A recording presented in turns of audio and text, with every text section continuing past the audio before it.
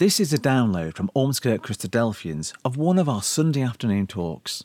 A video of the talk is also available along with more downloads on our website ormskirkchristadelphians.org.uk. If you'd like to join us in person, our talks take place at our meeting room on Moorgate in Ormskirk every Sunday at 1:45 p.m. We hope you enjoy the talk. There's two ways, I've thought of two ways we can look at this. The first is to look at it, the Bible, as a published book and see how that is in the news. And then have a look at some of the contents and see how we can perhaps see some of them might be in the news as well. How do you absorb news from round about you? I know I don't read a paper like that these days. So I use more modern methods, shall we say. A lot of it from the telly, but more and more now coming from my iPhone. Or I shouldn't advertise, my smartphone. If I'd left it turned on, they'd even be giving me texts every now and again to tell me how many wickets England had lost or hadn't lost, and information like that, which is my kind of news. And I guess I could also get it tuned so that it would tell me when Liverpool score goals when they're playing, but be that by the by. So, some interesting figures for a start about the printed Bible, we might call it. Less and less I look at a printed Bible. I use my iPhone, my iPad. Dear me, I'm advertising again. But before we come to the digital, let's have a look at the printed. Some figures. Since 1815, I don't know who kept these figures. Well, I perhaps do have an idea. That's the number, and I think it's 5 million have been printed.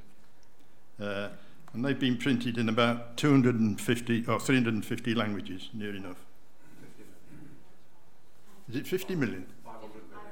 500 million. 5 billion then, isn't it? Yeah. Good. I couldn't count my notes. So there we are. That's quite an amazing figure, and the number of languages. Yes, this information is actually from what used to be called the British and Foreign Bible Society, but now is just known as the Bible Society. As well as translated completely into that number of languages, at least one chapter has been translated into 2,123. Last year, they sold about 4 million in China. I'm not giving you the notes, so you go down to there. And that, surprisingly, left still a demand. They're wanting more and more. And I know very often we get emails from the Bible Society saying, please help us to buy Bibles for China. Still, what do I do? That little sign in the top corner there, which isn't very clear, each morning I press that and it brings onto my iPad the day's readings according to Robert Roberts, which we listen to, read to us by an excellent American actor. This photo is heading up an article in the New York Times and depicts the trend in the States. You can see there many of the congregation are studying on their smartphones. Probably, no, can't see very many, no. Thought I might, never mind. In the audience there in the States, you can see that a lot of them are using digital communications to read their Bibles from. I'm assured that they're not looking at Facebook or anything else like that, but they are looking at various translations of the scriptures in their own language. Here we have some of the information from the producers of that app, which are quite surprising as well. They tell us that their app is already installed on over 375 million unique devices. That's all over the world. And their app offers a free Bible experience for smartphones, etc. And then some more details. They offer 1,895 Bible versions in 1,300 languages, all for free. And it's a remarkable resource, and it's there waiting to be used by those who need it. The last time I had it up using 2 languages, I met a Pakistani brother in Malta, and he could bring up, what does he speak? Urdu as well as English line by line, and I guess you can do the same in Farsi as well, which is a very great asset. So, what does the Bible have to say about this? There are a couple of verses which I'm prompted to think about. The first is this. This was the commission of the apostles at the end of Christ's ministry before he ascended, when he told them, "Go into all the world and proclaim the gospel to the whole creation. Whoever believes and is baptized will be saved, but whoever does not believe will be condemned." So, the question is, how far off are they from being able to say that the word is available to all the nations? Similar quotation from Matthew. "And this gospel of the kingdom will be proclaimed throughout the whole world as a testimony to all nations, and then the end will come." The question again is, has that point been reached? Has the gospel been proclaimed to all the nations? If not, it would seem it cannot be far away. And surely, as it says there, "and then the end will come," is not far distant. This was the quote we find in the beginning of the Acts, when again Jesus was commissioning his disciples before he ascended. "But you will receive power when the Holy Spirit has come upon you, and you will be my witnesses in Jerusalem and all Judea and Samaria and to the end of the earth."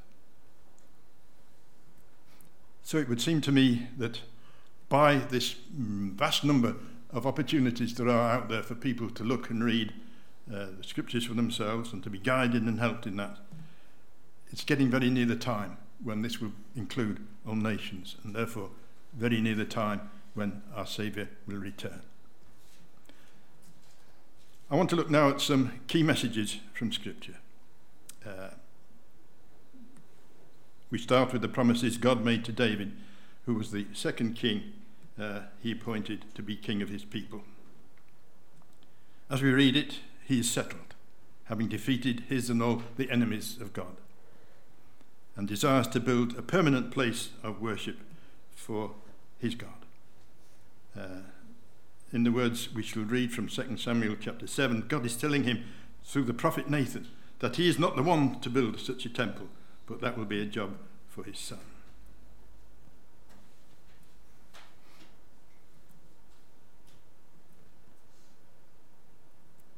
Now therefore, thus you shall say to my servant David, "Thus says the Lord of hosts, I took you from the pasture, from following the sheep, that you should be prince over my people Israel. And I have been with you wherever you went, and have cut off all your enemies from before you. And I will make for you a great name, like the name of the great ones of the earth. And I will appoint a place for my people Israel, and will plant them, so that they may dwell in their own place, and be disturbed no more. And violent men shall afflict them no more, as formerly, from the time that I appointed judges over my people Israel. And I will give you rest from all your enemies. Moreover, the Lord declares to you that the Lord will make you a house. When your days are fulfilled and you lie down with your fathers, I will raise up your offspring after you, who shall come from your body, and I will establish his kingdom. He shall build a house for my name, and I will establish the throne of his kingdom forever. I will be to him a father, and he shall be to me a son. Sorry, I missed off a page there. Never mind. In this way, David continues to give God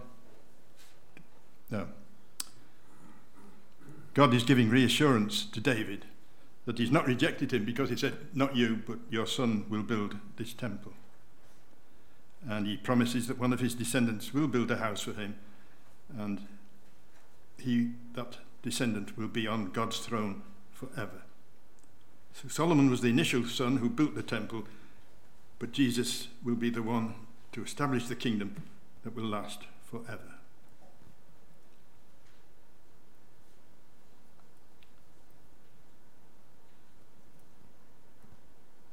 So here's the words of Gabriel to Mary as she is told that she's going to be the mother of God's Son.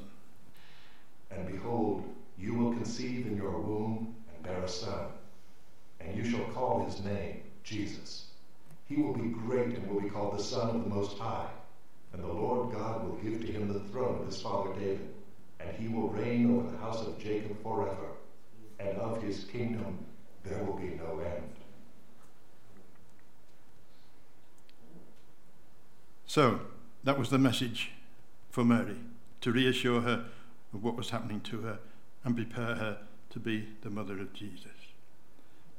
But for us, it's also words that will tell us what is going to happen in the future. So for us, it's a prophecy about the future. Another key message. As those words Gabriel spoke to Mary that her son, Jesus, was to be king over all the earth, had not yet happened, they are indeed a prophecy for us, and they will happen as those words from the lips of Jesus tell us. And then they will see the Son of Man coming in clouds with power and great glory. But concerning that day and that hour, no one knows, not even the angels in heaven, nor the Son, but only the Father. Be on guard, keep awake, for you do not know what hour they will come. That's the punchline. We can speculate, but we don't know for certain. We can see signs that say that it's not far distant, as we saw with the number of Bibles and so on. But it's in the hands of the Lord God to decide when our Saviour will return. There's a picture of lightning, and I put that there because of this quote we have at the in Luke chapter 17. The days are coming when you will desire to see one of the days of the Son of Man, and you will not see it. And they will say to you, look here, or look there. Do not go or follow them. For as the lightning flashes and lights the sky from one side to the other, so will the Son of Man be in his day. In other words, there'll be no argument about it when Jesus has returned. It'll be that obvious. It'll be seen right across the heavens. There might be speculation when he will return, but there will be no doubt about it when it does happen. And we pray, of course, that that be soon. Key message number 4. Jesus is coming soon. Despite not knowing when, despite, it'll be obvious when it happens, we know that by God's grace it's not far distant. Prospects for the earth at the moment don't look good. But these are the words, the final words of the Bible, which reassure us not to give up hope, to keep watching and looking and waiting. He who testifies to these things says, surely I am coming soon. And our response to that, amen, come, Lord Jesus. And then the final prayer, the final words of Scripture. Amen, come, Lord Jesus. The grace of the Lord Jesus be with us all. Amen. So the underlying message from these key thoughts are that there will be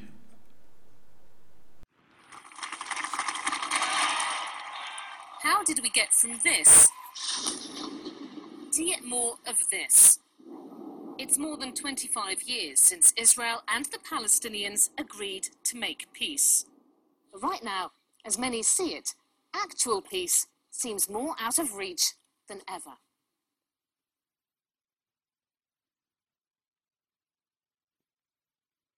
Politics has shifted on both sides. In recent years, Israeli coalition governments have been increasingly dominated by right-wing, nationalist and religious parties that are more hardline and don't believe that giving up land will bring peace. During the campaign for the last election, won by Prime Minister Benjamin Netanyahu, there was little talk of the two-state solution. Public support has fallen for this idea of creating an independent Palestinian state alongside Israel. Among Palestinians, a deep political split has left the nationalist project in disarray. On one side, you have the Islamist movement Hamas, widely seen as a terrorist group. It doesn't recognize Israel's right to exist. Hamas won the last Palestinian parliamentary election in 2006. But after infighting, ended up just governing Gaza. Then there's the Palestinian Authority, which governs parts of the West Bank. It's headed by Mahmoud Abbas, the aging president. He's led past peace talks with Israel. Nowadays, many Palestinians feel disillusioned with their leaders. Palestinians say their promised state is becoming less viable because of a big increase in the number of Israeli settlers living in occupied areas. There were just over 200,000 in 1990. Now the number is 3 times bigger. Settlers are seen as illegal under international law, but Israel rejects that. Palestinians say they won't return to peace talks without a freeze on settlement building. And here's something else that's changed since the 1993 peace deal. This wall is part of Israel's West Bank barrier. Work on it started during the second Palestinian uprising. Israel said it was to protect Israelis against attacks, but the Palestinians see it as a land grab, as it encroaches on land they want for their future state. Of course, violence increases mistrust, and thousands of people have been killed in this conflict in recent years. Many weren't soldiers or militants. Israeli civilians have been killed and injured by Palestinians in suicide bombings and rocket attacks, and in stabbings, shootings and car rammings. On the Palestinian side, many civilians have been killed and injured in Israeli airstrikes, or have been shot by Israeli security forces, mostly during operations or clashes. For a long time, the US had the job of peace mediator, but the Palestinians cut off ties with the Trump administration, saying it was biased towards Israel. They're furious at its decision to recognize contested Jerusalem as Israel's capital and open this embassy here. And with the issue dropping down the agenda for Arab states, there's now no peace broker trusted by both sides.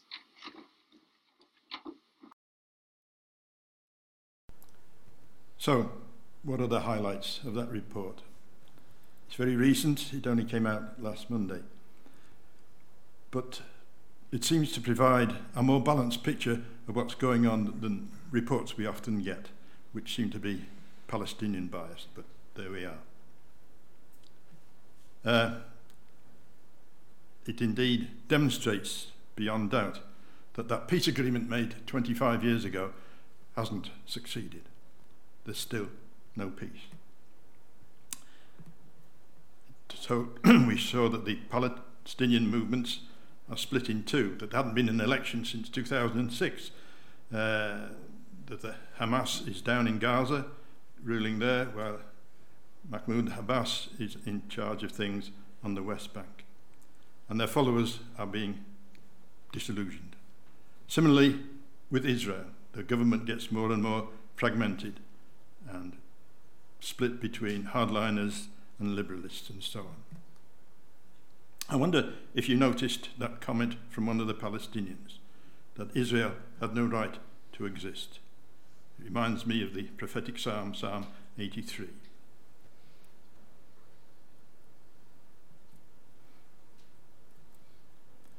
O God, do not keep silence, for behold, your enemies make an uproar. Those who hate you have raised their heads. They lay crafty plans against your people. They consult together against your treasured ones. They say, come, let us wipe them out as a nation. Let the name of Israel be remembered no more. Israelis' continuing plan of building more houses on land which is claimed by both sides is becoming an increasing stumbling block. And that great wall built down the middle of the country is something which doesn't help peace and provokes it, one would rather think. We saw the evidence of continued killing on both sides, innocents in particular being killed as well as the combatants.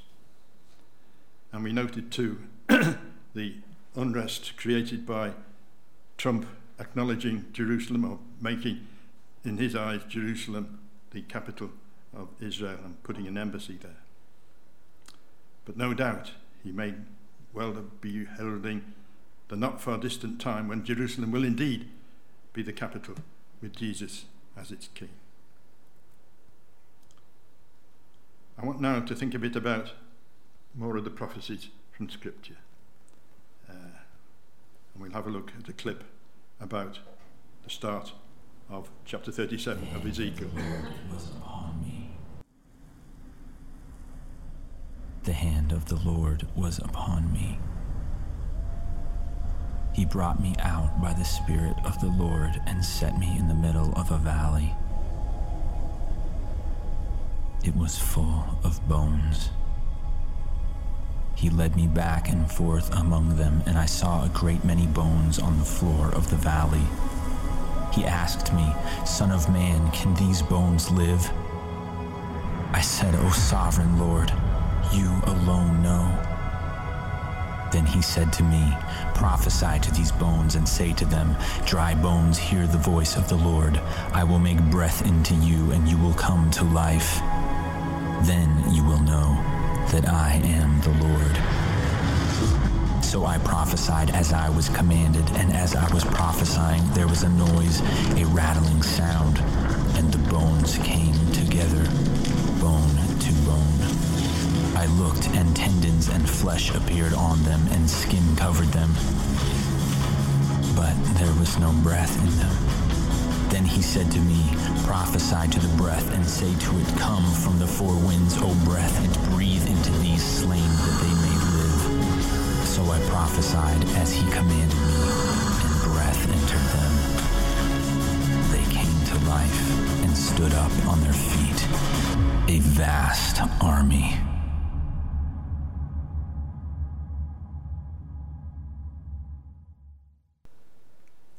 I want to pick out some of those verses, which is the first part of Ezekiel 37, but also to highlight some from the rest of the chapter. We do this because, to my mind, we're looking at news in the Bible, and prophecy is very often history in advance or news in advance. So we take a look at this prophecy. Verse 11 from that chapter 37 confirms that the vision is about the Creator's special people, about Israel, who he still loves despite their sinfulness. "O Son of man, these bones are the whole house of Israel. Behold, they say, our homes are dried up, and our hope is lost. We are indeed cut off." This was the land, the people of Israel in captivity. And Ezekiel is trying to cheer them up, trying to encourage them and send them a message of hope. And this vision of the dried bones of Israel being gathered together and reformed is part of a vision he relays to them to give them hope.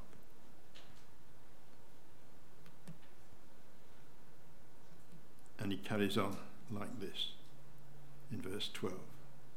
"Therefore prophesy and say to them, thus says the Lord God, behold, I will open your graves and raise you from your graves, O my people, and I will bring you into the land of Israel." And so, in a sense, we get resurrection spoken of. Resurrection of the nation and resurrection of people to be a part of that nation. All brought back to inherit God's land. Then verse 14 reads like this: "I will put my spirit within you, and you shall live, and I will place you in your own land. Then you shall know that I am the Lord. I have spoken. I will do it, declares the Lord." This, in a sense, completes the pattern of resurrection. But to complete that wholly, they will need the Spirit of God being breathed into them, as the Spirit of life was breathed into Adam at creation. And we still await the fulfillment of that prophecy that the Spirit of God will be breathed into them. For at the moment, Israel is a very secular nation, far removed from being God-fearing. Of course, in one sense, they have been reborn, but yet to receive that necessary Spirit to be part of God's people, holy once again. Verse 22, and I will make them into one nation in the land, on the mountains of Israel, and one king shall be king over them, and they shall be no longer two nations. The division of the tribes into two separate kingdoms would cease, which is an indication that others, possibly non-Jews by birth, would join them. And even we could extend it to thinking that the two warring factions at present will be united, both being descendants of Abraham. Verse 24, my servant David shall be king over them. They shall have one shepherd, meaning David's greatest son and our Saviour Jesus will be king. And verse 28, then the nations will know that I am the Lord, who sanctifies Israel, when my sanctuary is in their midst forevermore. So here the news is there will come a time when all nations will acknowledge that the Lord God is the one who makes his people holy, and his presence with Jesus as King will remain with them forever. So I feel we see in these verses we have a pattern of the present and the future. Present and the future development for God's people to give them hope when all seemed lost, when they were all exiles. And it's a pattern we can apply to us as individuals before God. Perhaps say a bit more about that in a minute or two. Thinking of this, I often go through the exercise in my mind of seeing these headline verses, as it were, and imagining them to be the headlines in a newspaper, if it was there at that time, reporting on these things which are still in the future. And we can, that helps me to get a grasp of these things, and perhaps something you can yourselves do. Just to say, I'm going to write a report about the time when the nation will be one again, and so on, and see what you come up with. I'd like to think now about the steps leading to the establishment of that kingdom.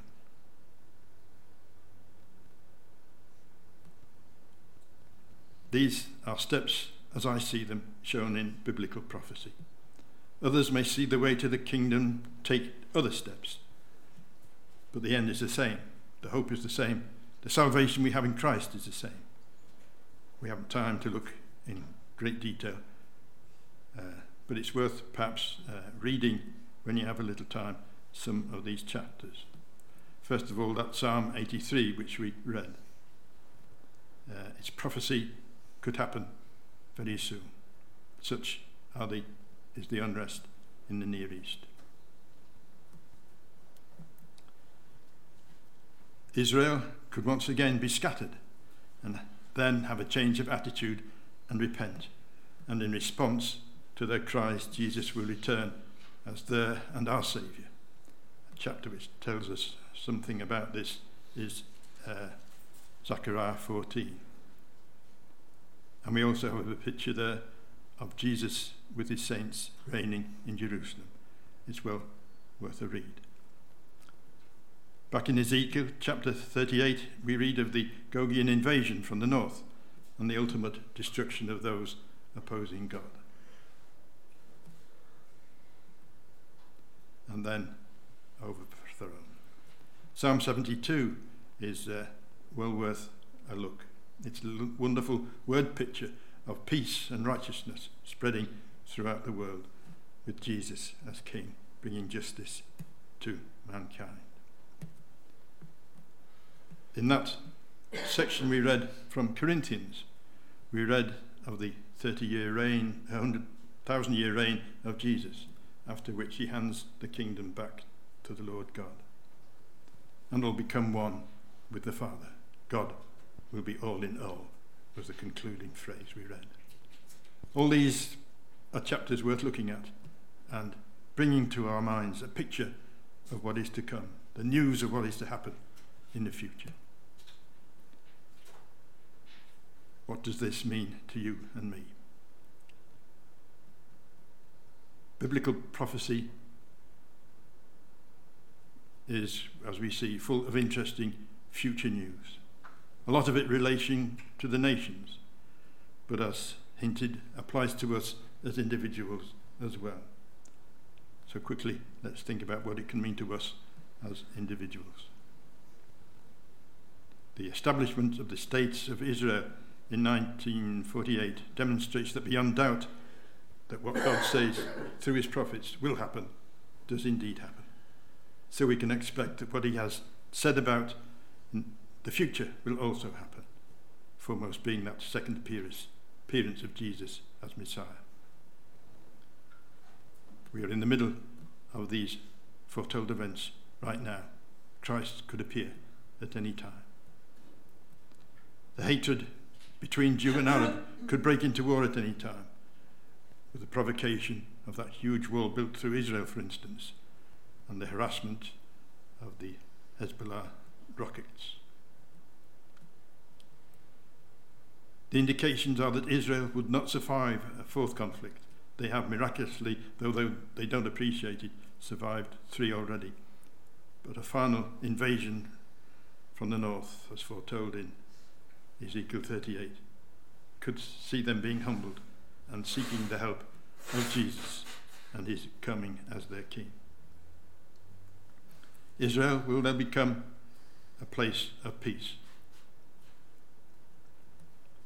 as we've said, until invaded from the north. The important thing for us is that we can be a part of that kingdom if we commit ourselves to Jesus now.